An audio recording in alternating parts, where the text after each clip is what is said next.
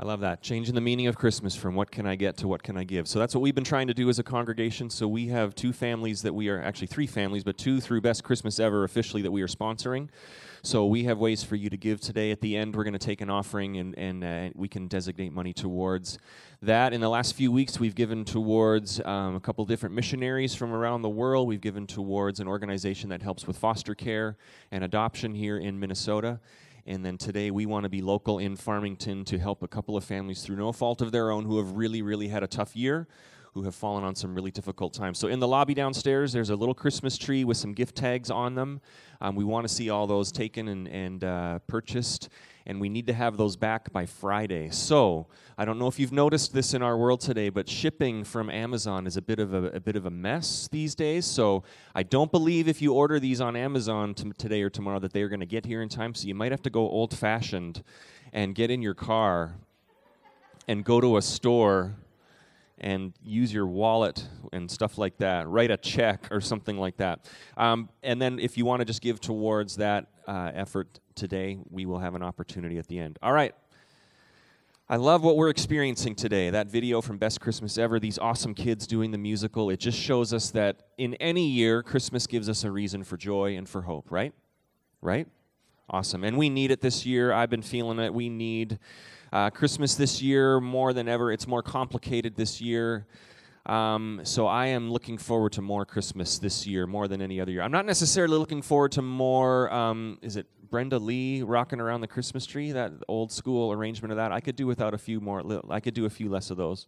I don't necessarily need more Christmas Hallmark movies.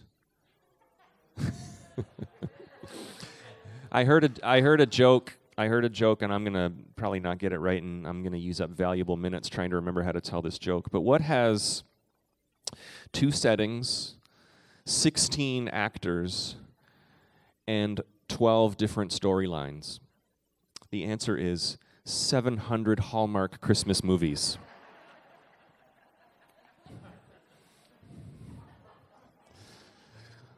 But here's what we need more of this year is just a lift in our spirits, a lift in our countenance, hope and rest. Because Christmas is more difficult this year. There's the surfacey things. It's just harder relationally. It's hard to get together with families. And there are some financial challenges that some people are facing uniquely to 2020.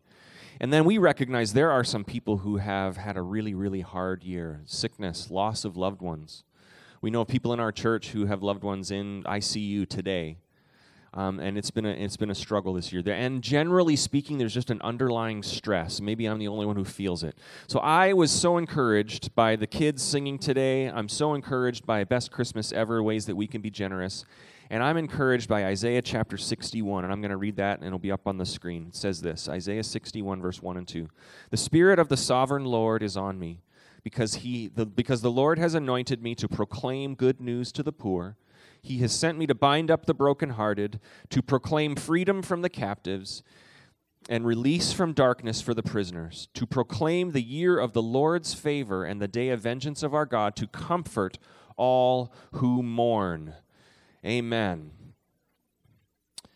Old Testament prophets like Isaiah, they would prophesy about things. They would hear from God, and they would write these things down or proclaim these things, and others would write them down, of things that were yet to come. This is the idea of a prophecy. This is what Isaiah was doing. So here Isaiah is proclaiming there will be a day of good news, freedom, liberty, and then it says proclaiming the year of our Lord. Now, we would think of that and be like, well, it's the year of our Lord 2020 right now. But no, what he is saying is proclaim the year of Jubilee. And in the Old Testament, the year of Jubilee would come every 50 years, where if you were indebted, the debts were wiped out.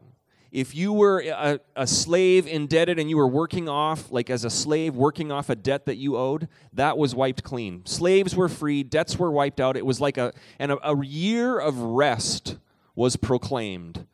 That sounds great. A new start, freedom, liberty for the captive. It was the year of Jubilee. So Isaiah is proclaiming, I'm bringing good news. It's gonna be like a year of Jubilee where everyone's debt is wiped clean, freedom for the captives. Now, if you were in Israel in this time, when Isaiah said this, Israel was in exile, meaning Babylon had captured them, tore down the city walls, the temple had been destroyed, many citizens of Israel had been taken to Babylon to live essentially as slaves in Babylon. So imagine the season that they were going through, the Israelites, a tough season where they don't even have freedom. They don't know if they have hope. They don't know what the future holds. They don't know how they're going to get out of this situation. So Isaiah's words would certainly be welcome. They would have heard that and said, there's going to become a day when we're going to go home to Israel. There's going to be a day where we're not going to be slaves in Babylon anymore. But Isaiah was not necessarily talking about this. Isaiah was talking about something much bigger. Now, in the preacher world, that's like a teaser. So I need the kids to help me here. Kids, I need like a dun dun dun. Can you do that? All right, we need just the kids here really loud, okay? Really repeat after me. Dun dun dun. All right, we're getting there. So I'm going to say the teaser, and then you're going to, when I point to you, you go dun dun dun, okay? However, Isaiah was talking about something much bigger. Yes. So fast forward to Luke chapter 4. Luke chapter 4 in the New Testament. This is right after the Christmas story. This is some of the verses that were just read in this musical. Right after the angels appeared and the wise men and the Christmas story from the Gospel of Luke, chapter 4 comes along. And this is Jesus as he's grown. And I'm going to read a couple of verses from Luke chapter 4, verse 17. And it says this, Jesus is teaching, and then it says this in Luke 4:17. And the scroll of the prophet Isaiah was handed to Jesus to teach from it. Unrolling it, he found the place where it is written. And these words should sound familiar if you were paying attention just a couple of minutes ago. The Spirit of the Lord is on me because he has anointed me to proclaim good news to the poor. He has sent me to proclaim freedom for the prisoners and recovery of sight for the blind, to set the oppressed free, to proclaim the year of the Lord's favor, the year of Jubilee. Then he rolled up the scroll and gave it back to the attendant and sat down, and the eyes of everyone in the synagogue were fastened on him. And he began by saying to them, get this, today this scripture is fulfilled in your hearing. This scripture is fulfilled by Jesus. So the words of hope that Isaiah was writing about hundreds of years before have to do with Jesus coming to earth. Jesus proclaims, I'm the one Isaiah was talking about. I'm going to set free the captive. I'm going to bring hope to the hopeless, to bring sight to the blind, to free those. The year of Jubilee, those who are slavery and in debt are set free because of Jesus. Amen. This is the good news. This is what we have been singing about today. This is what the kids have been singing about today. If you go back to Israel in exile in Babylon, they would be allowed to return to Jerusalem. They would be allowed to rebuild the city walls and rebuild the temple, but they were never really truly allowed to be free. Because after Babylon was conquered by the Persian Empire, and then eventually Persia was conquered by the Roman Empire. And if you know the Jesus story, the Roman Empire was who was in charge. So Israel still is not living free.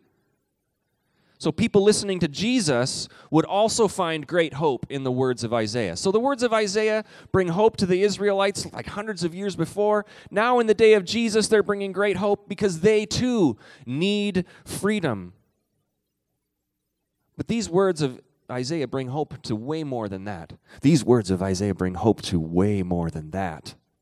Dun, dun, dun. That's very good. These words of Isaiah bring hope to us today, don't they? I love that musical line. One of the characters, when they heard the good news, it said, it makes my heart want to dance.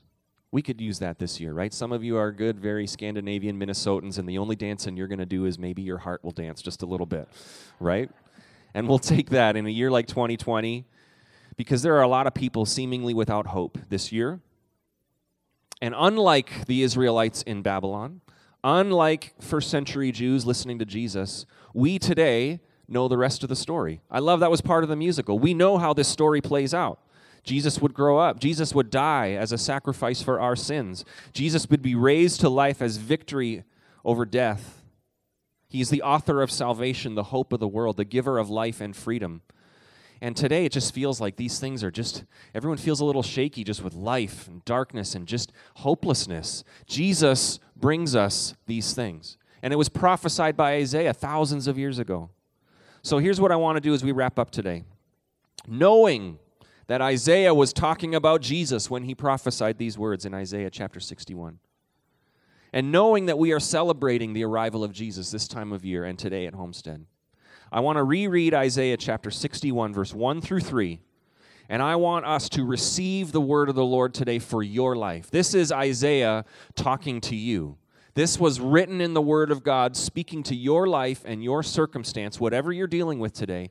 This is Isaiah speaking hope into your Christmas this year, 2020, when we need it maybe more than we have in the years past. Okay, so here's what I want to do. I want us to stand together if we could. We're going to wrap up by rereading Isaiah chapter 61, 1 through 3. I want us to read it all together. Kids, I want you to read with me, okay? We're going to throw that first one up on the screen, and I want us to apply the Word of God to your life today. Let's read it together. The Spirit of the Sovereign Lord, I can't hear you, is on me, because the Lord has anointed me to proclaim good news to the poor.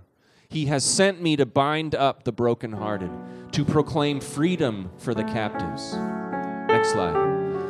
And release from darkness for the prisoners, to proclaim the year of the Lord's favor, and the day of vengeance of our God, to comfort all who mourn, and to provide for those who grieve in Zion, to bestow on them a crown of beauty instead of ashes, the oil of joy instead of mourning, and a garment of praise instead of a spirit of despair. They will be called oaks of righteousness, a planting of the Lord for the display of His splendor. Amen. That's what he's talking. I love that last line. You will be like oaks of righteousness. And I'm just going to pray this blessing over you today. A planting of the Lord for His splendor. In other words, God's goodness is on display in your life. That's what this is supposed to mean.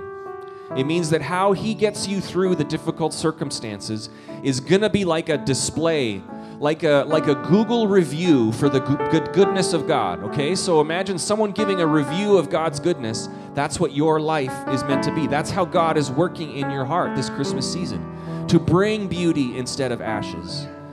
When there is days of mourning, to bring gladness and joy. Amen. Do you receive that today? Do you receive the word of the Lord today? Let's pray together. Yes, amen. Heavenly Father, I pray that the words of Isaiah would ring true in everyone's heart today. I pray that they would be a display of your glory and your splendor and your goodness and your life and freedom and joy and hope and peace. When everything around is stormy, Lord, we want our lives to display your goodness, your freedom, the year of the Lord, the year of Jubilee, where we know our debts have been paid, that we find our rest in you, and that we walk in freedom and a new life. This is the word of the Lord for your church and your people today. So I pray that your people would receive it, that it would fall on good soil today, that we would walk out of here filled with hope, that we would get through this Christmas season filled with life and light to all that we see, to share your goodness with others. We proclaim it in Jesus' name we pray. And everybody said, amen.